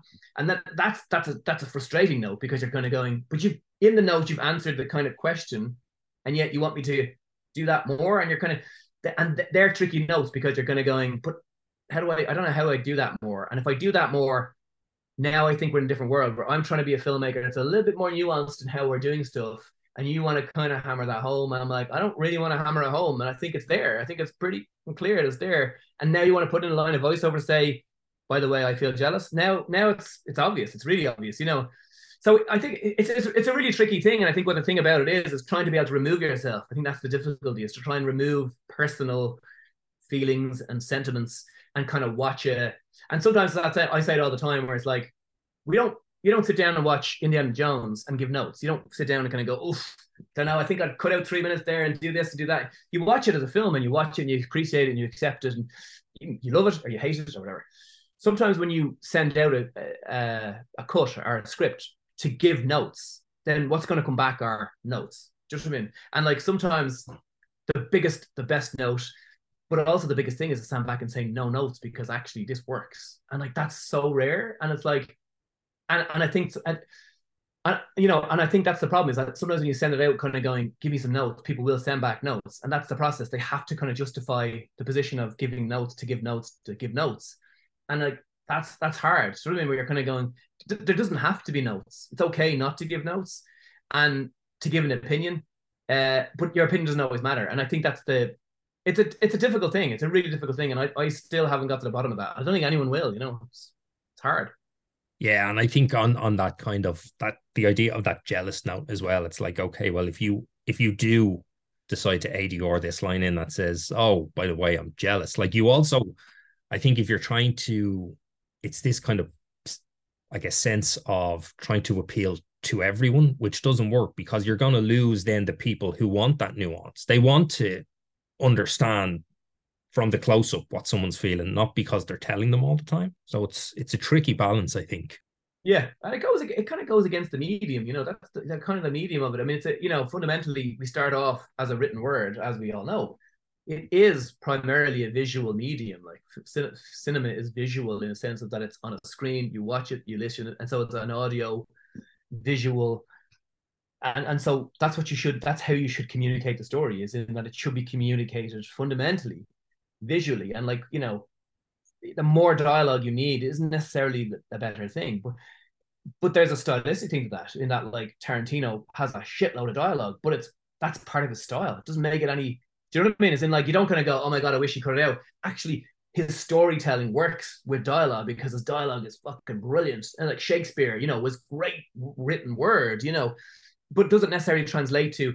So it's that thing where you're kind of going, it isn't about, but fundamentally, I think sometimes what it comes back to is you're like, you try and do things and tell things visually, and people are like, yeah, but will people get that? Will they see that? Do you need to go tighter on that close up of that watch, because will people really see that? And you're kind of going, and then that's become another thing which will spiral off along, is that it's become difficult now, where you know, people are now watching on like tiny little screens now. You're kind of going, that's impacting how people are giving notes now as well. You're kind of going, what about the guy watching on the phone? You're like, well, I think the guy watching, I don't really care about him. I can't make a film based on him. You have to make the film the way you want to make the film, you know? It's like, In terms of visual style, two things you mentioned that I'd love to come to was, one, you mentioned disliking the process of being in a screening room and having to watch your work. And I was thinking about, again, the Nightcaller screening in the IFI. After that screening, I had a chat with Keith Pendred, who was the second unit DOP. And I had mentioned just that some of the shots of Liverpool reminded me of The Sopranos. I thought there was a sense of that. And Keith said, oh, well, that was The Sopranos was one of the references that Dermot gave me and Ger Duffy, who was the second unit director. And it got me thinking then about how you prep your visuals and how you communicate with your DOP and production designer. So, for example, are you using a lot of comps early on, like during discussions, or do you go and, you know, some filmmakers will say they watch a lot of films before sitting down to actually start, you know, just to get a sense of what they think the world might be. What's your process there for building, I guess, the visual language and then communicating that with those HODs? it varies. I kind of find kind of more recently, I started to find that my first protocol now is a palette. I find the color palette of the show becomes really important to me now, and I start to think where should we live color wise? Like, what are the kind of colors that start to come into me? So I actually start to look at color charts, and look at colors, and then like look at films that have that kind of color, and start to and so come at it very differently now, where it's like a color, is there a color scheme that I think may work for that? And that evolves, massively and hugely. And for instance, like with Witness, number 3 to Black Cab, it was the same team primarily, and same DOP and JJ Rolfe. And like the first my first word to him was, it has to look completely different to the last thing we did. I was like, that was the only note I gave him in the first instance, and he was like, yeah, I agree. I was like, how do we make this? I don't want it to be a completely different vibe and completely different feel, And so that was a discussion on, well, different lenses, different colors, different kind of costumes, and it started off in that regard. And I think what it is, yeah, I do find myself watching a lot of films. I watch movies a lot and TV shows, and then I'll find images or reference images from that, which I put together in a Word document or in a PDF or whatever, and I'll show them to my collaborators and kind of go, I love this and I love that, and I will talk about what it is I like in that, and it might be a color, it might be the framing, it might be whatever, and it kind of comes from that. Like, say, I think with Witness became very much, I always felt like I wanted to be observing her all the time, but the camera and the world to feel kind of almost claustrophobic, and that we were constantly kind of getting closer, and that she was being watched, and every kind of frame that we wanted to choose was that she was being watched. So we have a bit of foreground, or we use a zoom a lot, slow zooms to kind of this sense that the world is constantly watching her, and constantly she's feeling that she's being watched, and that we're always watching her. And then with Black Cab, it was completely the opposite of that, where I felt like I wanted to sit back more and observe a man within the world, and sort of sit back and watch a man go about his world, and we would observe that, as opposed to be the camera in some ways inferring what I feel. Whereas in Witness, I think the camera is much more makes me feel something a little bit more. Certain scenes and aspects of that, where there's like slow zooms in, you instantly go, oh, I feel off here. I feel a bit. Where we stayed away from that. We had very little zooms on kind of Black Cab. So I don't have a particular process. I think it goes through a myriad of things, and I start off with images and words, and sometimes an emotion. I kind of go, what is there an emotion in this? And it's like, for Witness, I watched like a couple is The Conversation, and stuff like movies where I felt it was about tension, about feeling tense. And I like the idea that when you watch that show, that I constantly feel on edge. And so every discussion about color, about camera, was about how to make it feel on edge. So with costume, it was about what are the colors that we should give the goodies and the baddies, and what are the colors that make me feel more welcoming or more unwelcome. And so there's a lot of neon, and kind of neon feels danger. And so all the kind of gang or neon, there was neon wrapped around it. And we put neon in the world into certain places where the character walked past the world. So it felt like she was walking past danger, and that danger was everywhere. And that we represented that in kind of neon and in fluorescence and high vis, where the kind of high visy kind of color. And so that became something that that evolved and grew into the look of that show. Where I think with Black Cab, it was kind of very different, where I guess the story was quite strong in a way. The script on Witness there was issues with the script, there was struggles with the script, and I felt in some regard, if I'm to be critical of Witness, there's times where maybe I pushed too hard. There's times where I'm pushing the camera a bit too much to try and really infer that, because I felt there was certain elements of the script that were lacking, and I kind of felt I could help them by doing. So I think sometimes I think it really lifted the show and maybe gave it a certain life and a window to live on Netflix for the time it lived on Netflix. And there's other times that maybe I pushed that a bit too hard.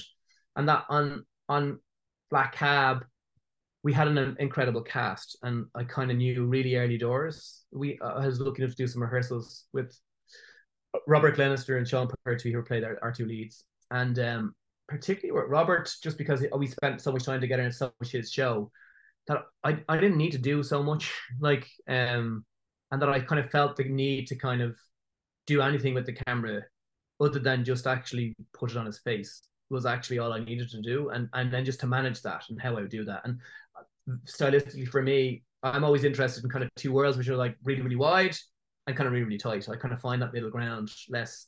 And, some people love that style, some people hate that style in terms of, I get that all the time where everybody's like, oh, God, the camera's so close all the time to his face. Why are you doing that? I'm like, oh, again, it's just something I love. I personally, for me, the rationale behind that is the wide is the kind of vista is here's the world, here's the setup, here's where we are, and here's the truth.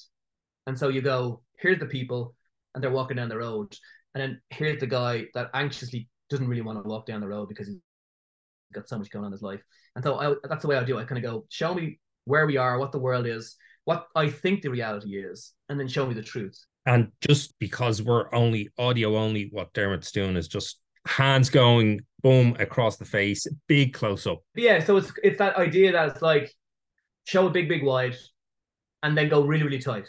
And I love that. I love that sitting because I find it shows it's the landscape of that. I kind of find the landscape of the face and the eyes. I think that is very cinematic, though. I read this William Friedkin talking about making films recently, and he talks about making some mistakes. And actually, in some of his early films, he says, what I didn't realize was that the close up is basically, he says, the close up is the most important thing, because I think your description of it as that being the truth is. It's funny because, that's as you grow, as you learn as a filmmaker, is that you kind of use the close up when you need to use the close up, and you hold off on it until you absolutely need to hold off on it. And that's kind of the kind of lesson, I guess, in a way. And my style has evolved, I guess. For me, what I kind of do is I do hold off on it, but I kind of do.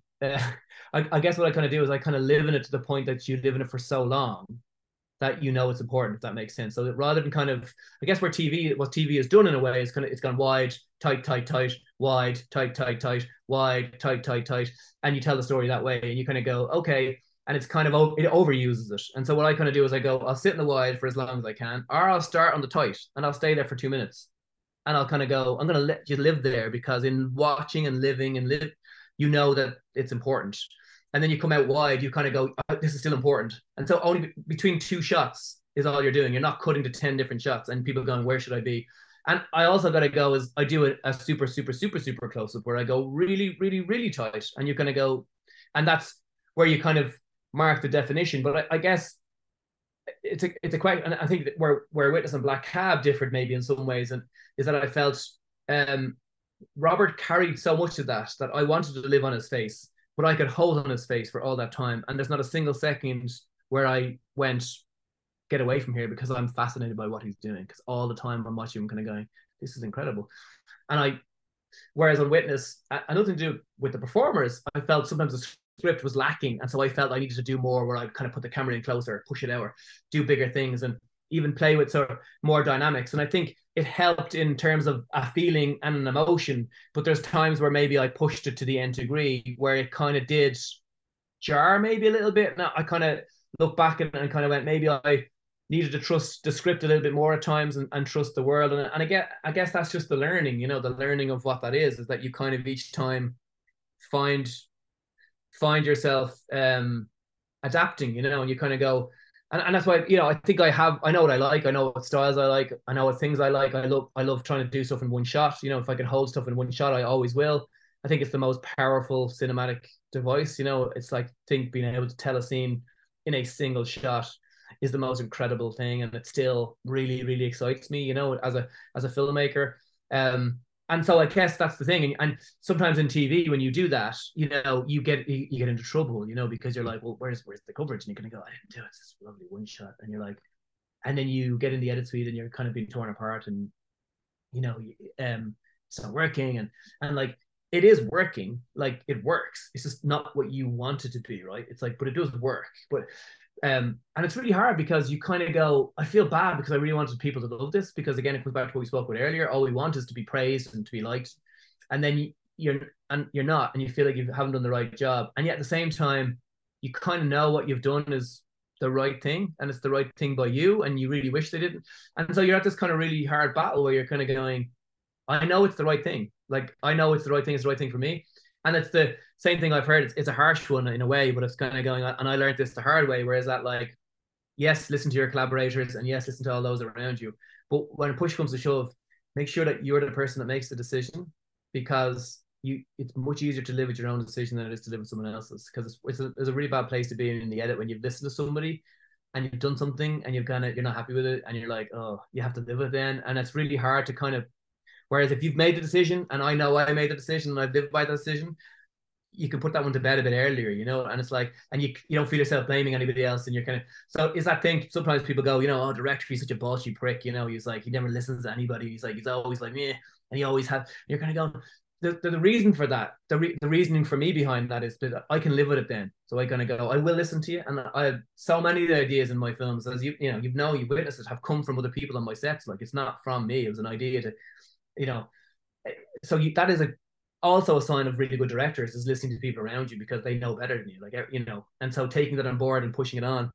But also there's a time where you have to go, I'm not listening to this and I'm doing it the way I want to do it, because I know that this is what I want, and I can then also battle for it in the edit, and I will also take the flack for it if it doesn't work. That's actually an incredibly important lesson, and I had it as well. I guess when I started directing some TV, and I had to go into an exec meeting to get notes, and I had done certain things because other people said this is the way it's done. And you can't, I often think of my job in a sense of, I tend to try give praise to other people when things work out really well, and then you take responsibility when they don't.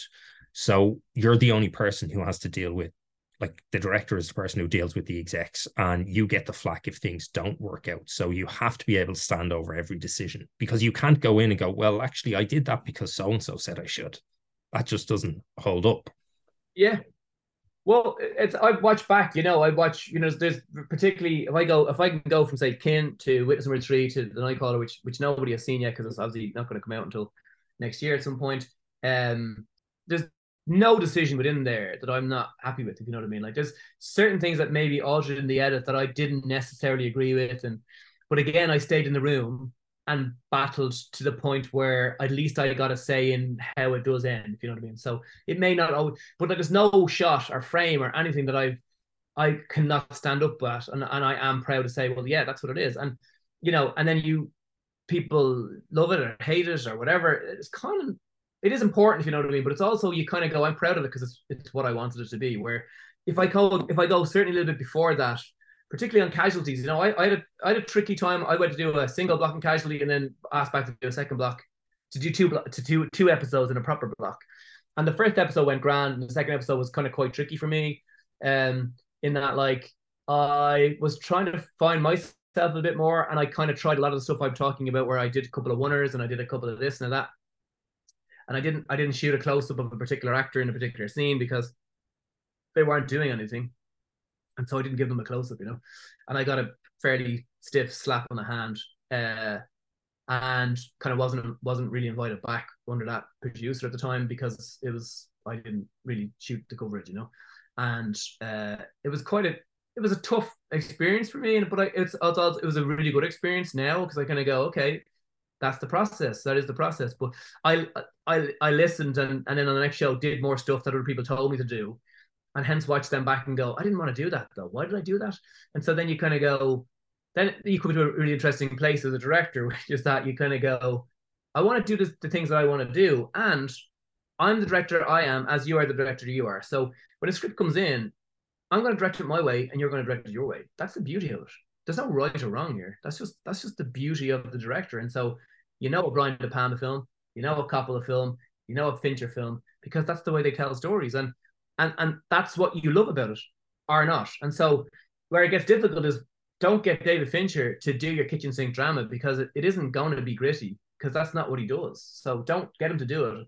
That's sometimes what happens, particularly in television, that's so films, is they're then trying to put in directors who, aesthetically speaking, do everything in a oneer, and then suddenly the TV show's in a oneer, and they're giving out saying, why is everything in a oneer? And you're kind of going, well, that's all he does. That's his thing. Don't hire that person. And there's numerous stories of that, across where great directors have gone in to do TV shows, And it hasn't worked for them, and they've been re-edited and fired, and you're like, why? And you're kind of going, but you've hired the wrong person, really, and like I think that's difficult, where you kind of go, that's difficult certainly in the earlier stories where we talked earlier about this, but if you're not picked for a job, sometimes that is down to whatever reason, and it's hard because you're going to have lost a job. But I also think sometimes the job isn't for you. You know what I mean? You kind of go, sometimes the job isn't for you in that moment.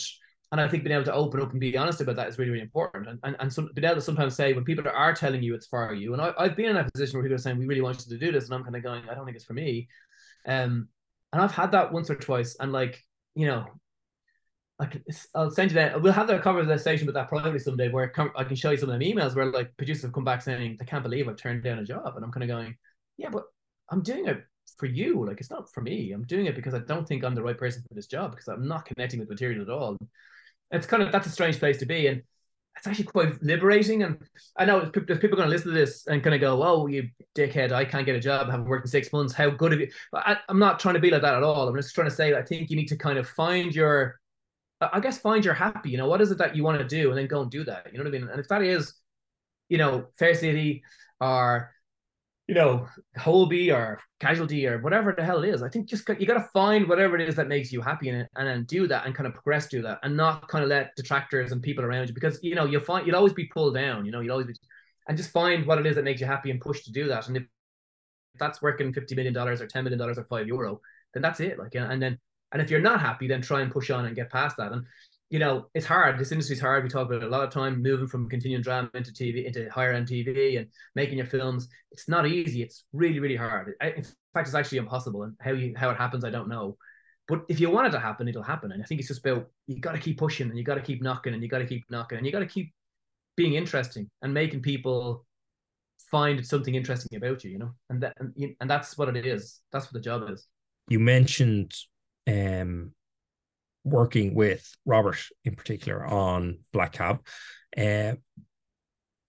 Coming from continuing drama, where you're going in and you're working with actors who have, let's say, played the same person for maybe 10 years, 15 years, 20 years, is a very different proposition from going in and working with actors and building those characters, I guess, with performers. I was wondering what your process is for that. And as you already mentioned, in TV, that actor arrives on set, that could be the first time you're really getting to work with them, say for maybe a Zoom or a couple of phone calls.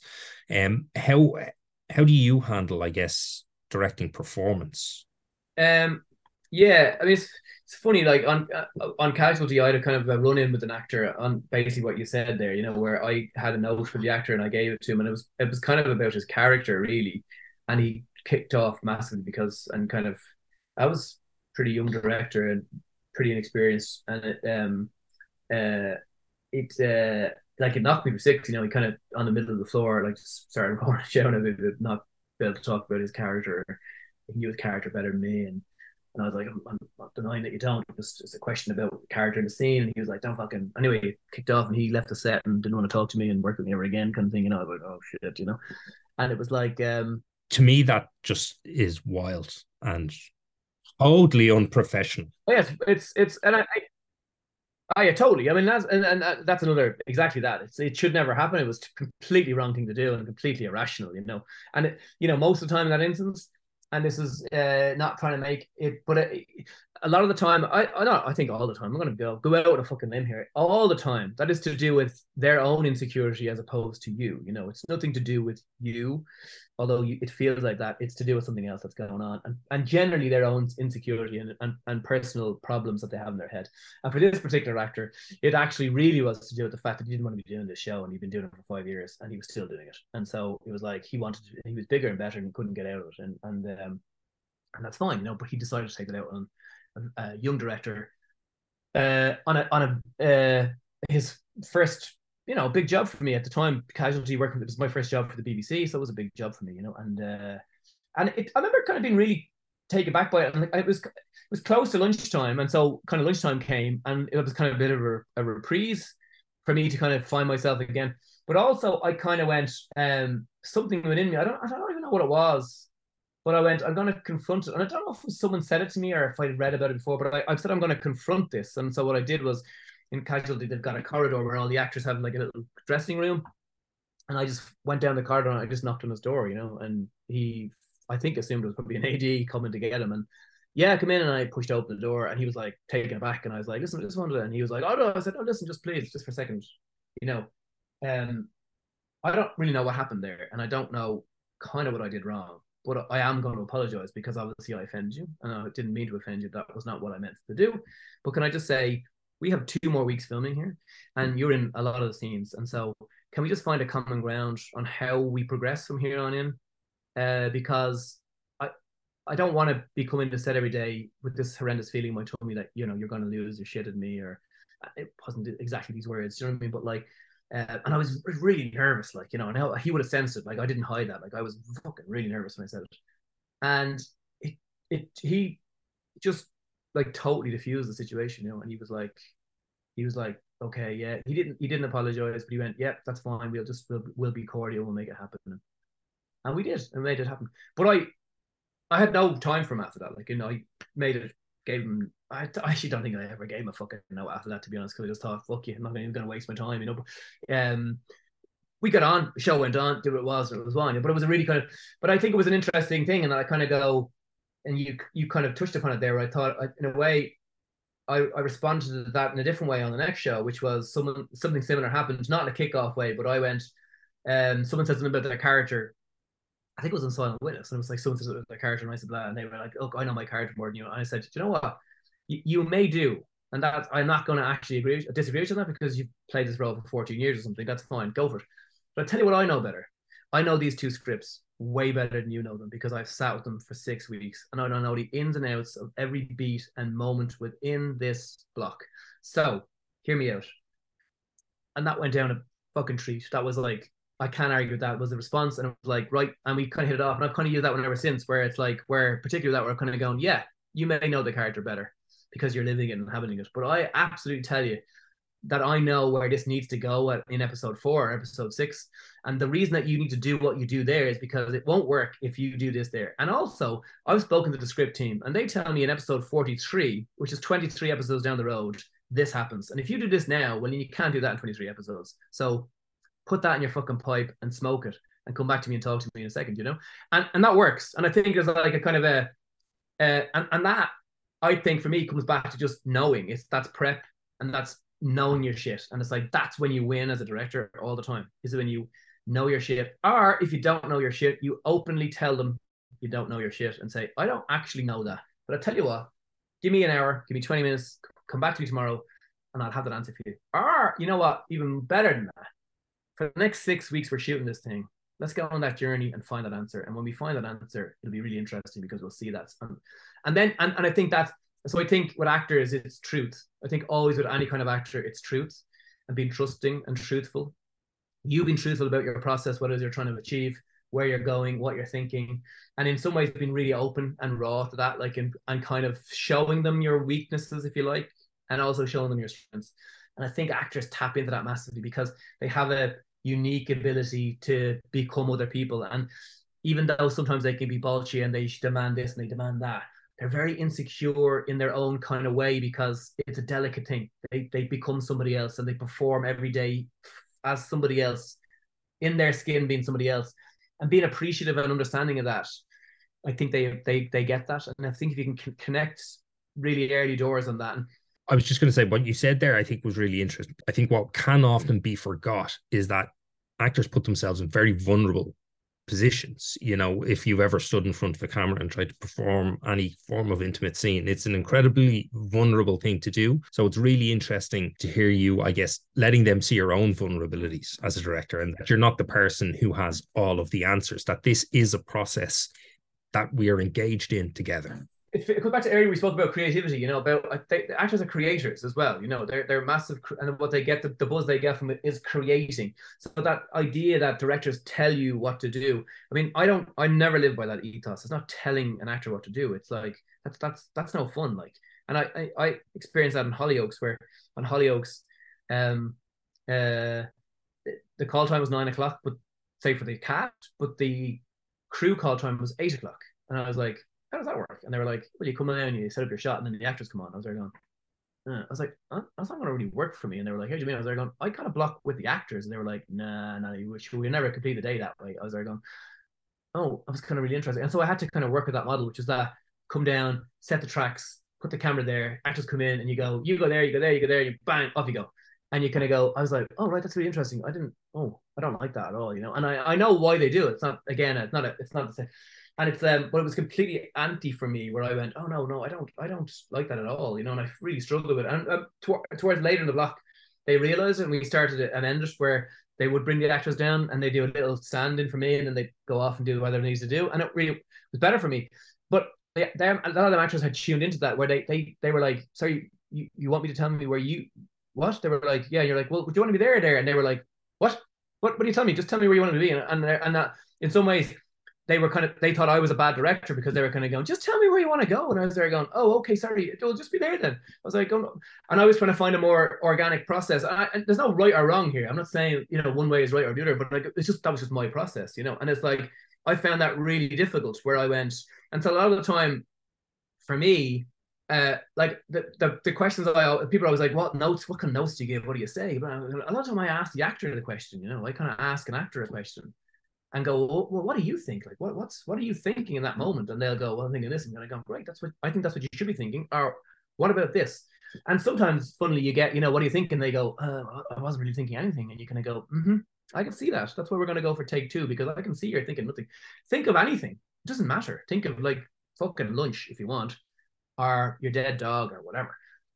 But if you think of something, you can see it. Like the screen picks that up. I can see that. You can see that. Great directors see that and go, they tap into that.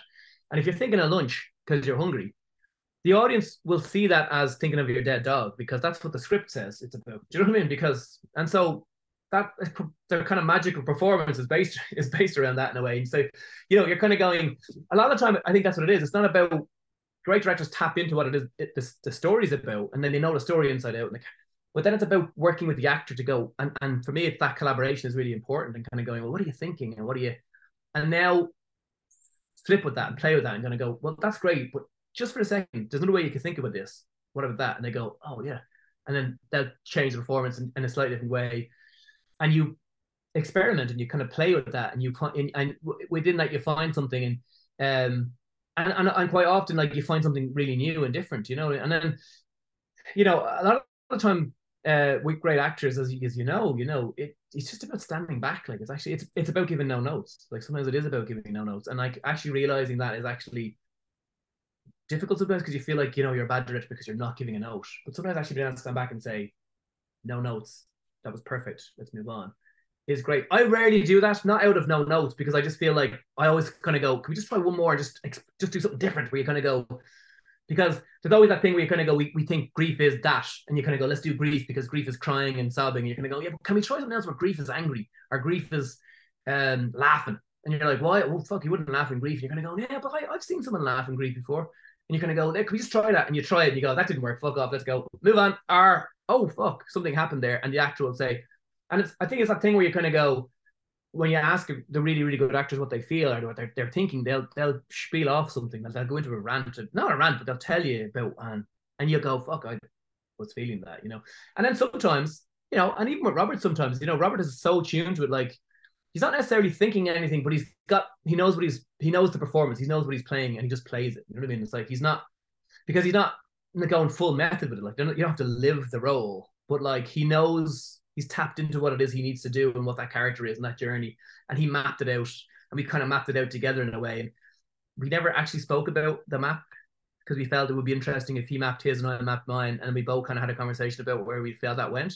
And so there's times I'd come in and kind of go, that's interesting, you've gone there. And he'd go, oh, I think, and I'm going to go, oh, I think you go later. And we always kind of had this thing where, you know, there was scenes and that stuff where, like, at the filling station where he's supposed to kind of lose it, where he didn't really want to go over, and I kind of wanted to go bigger on the stuff, you know, and he kind of didn't really want to do it. And we did versions of it, and he ended up being right. Like, it was better in the end that he didn't lose at that point and held off till later, you know.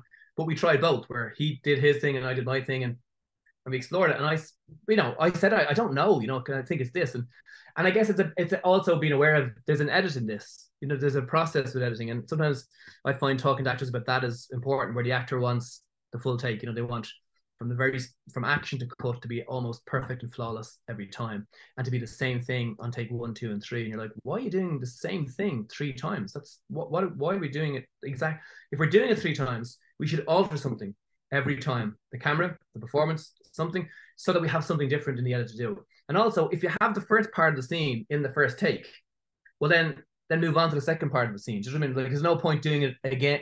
And it's that same thing where you're like, the actor will go, oh, but that line, I did that better in the first take. And you're kind of going, yeah, I'll probably be on that though, on that moment. And talking about the edit to kind of go, we'll be there, we'll come back to here, we'll go there.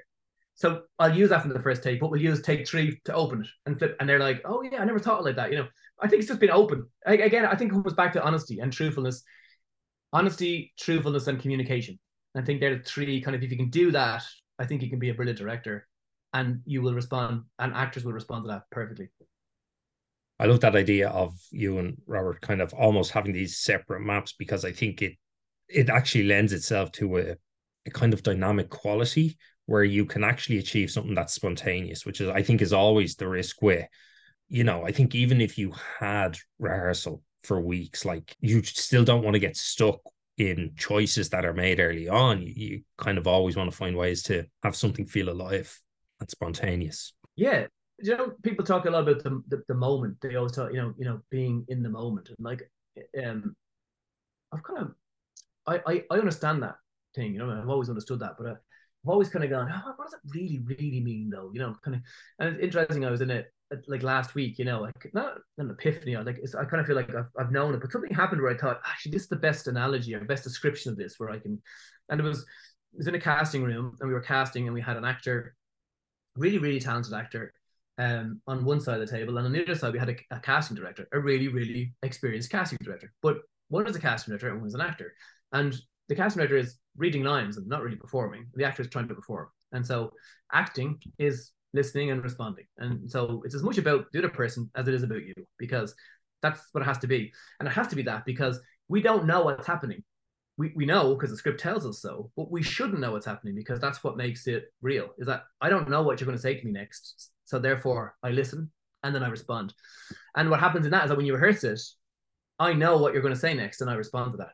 And so in this audition, there's a moment where the person has to do something to get the response they get, if that makes sense. So, but it's a facial reaction. So someone goes to say something, and the facial reaction is a "don't do that" kind of facial reaction, which is like, don't do that again. And the person goes, "Oh, sorry, I shouldn't do that." If that makes sense, And every time it went on, and it's just an audition, so it didn't need to feel real, so to speak, But every time it happened, it never the moment, like, it never felt truthful to me. I always kind of like fell out of the scene for a second, because what actually happened was, and this actor came in. This was the last actor that came into us on the day.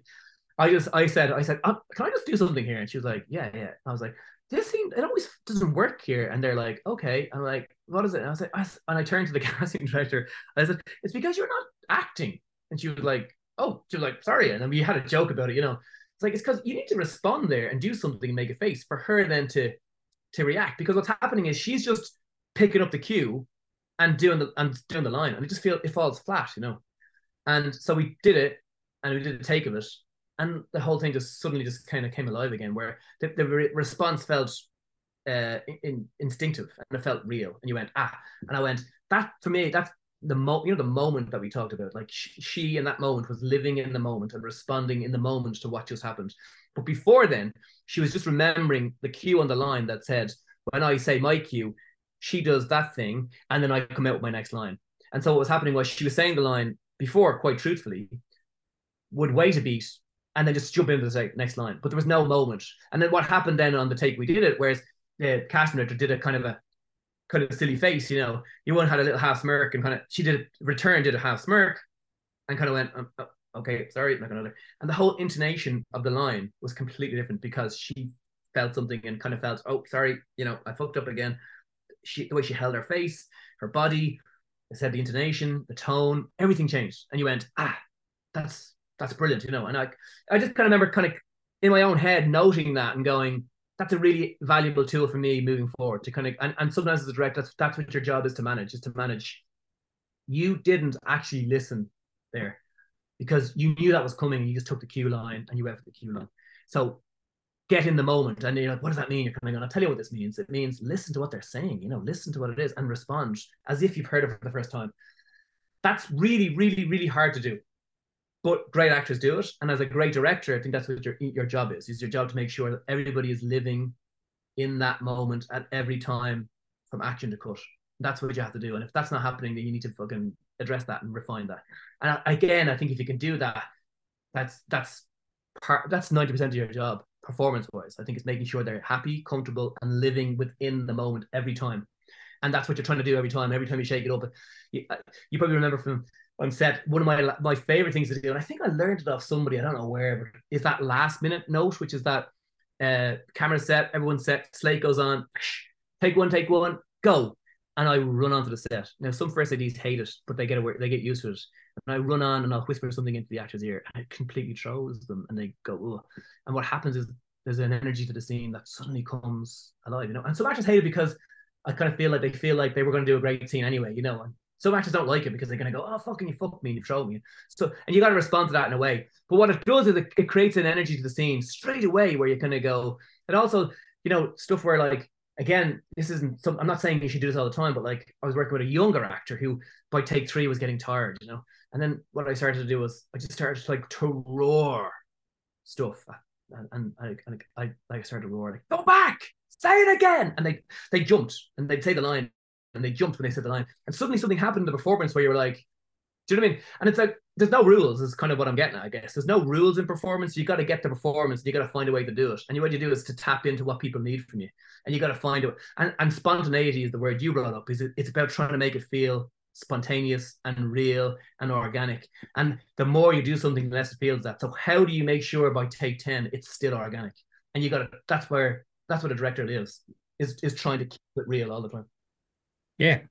And look, I think from anyone who watches any of your work will see that you achieve that repeatedly alongside making incredibly visual and interesting shows that if you look Keen, Witness, Nightcaller, there is definitely a sense of, well, this is Diarmuid Goggins.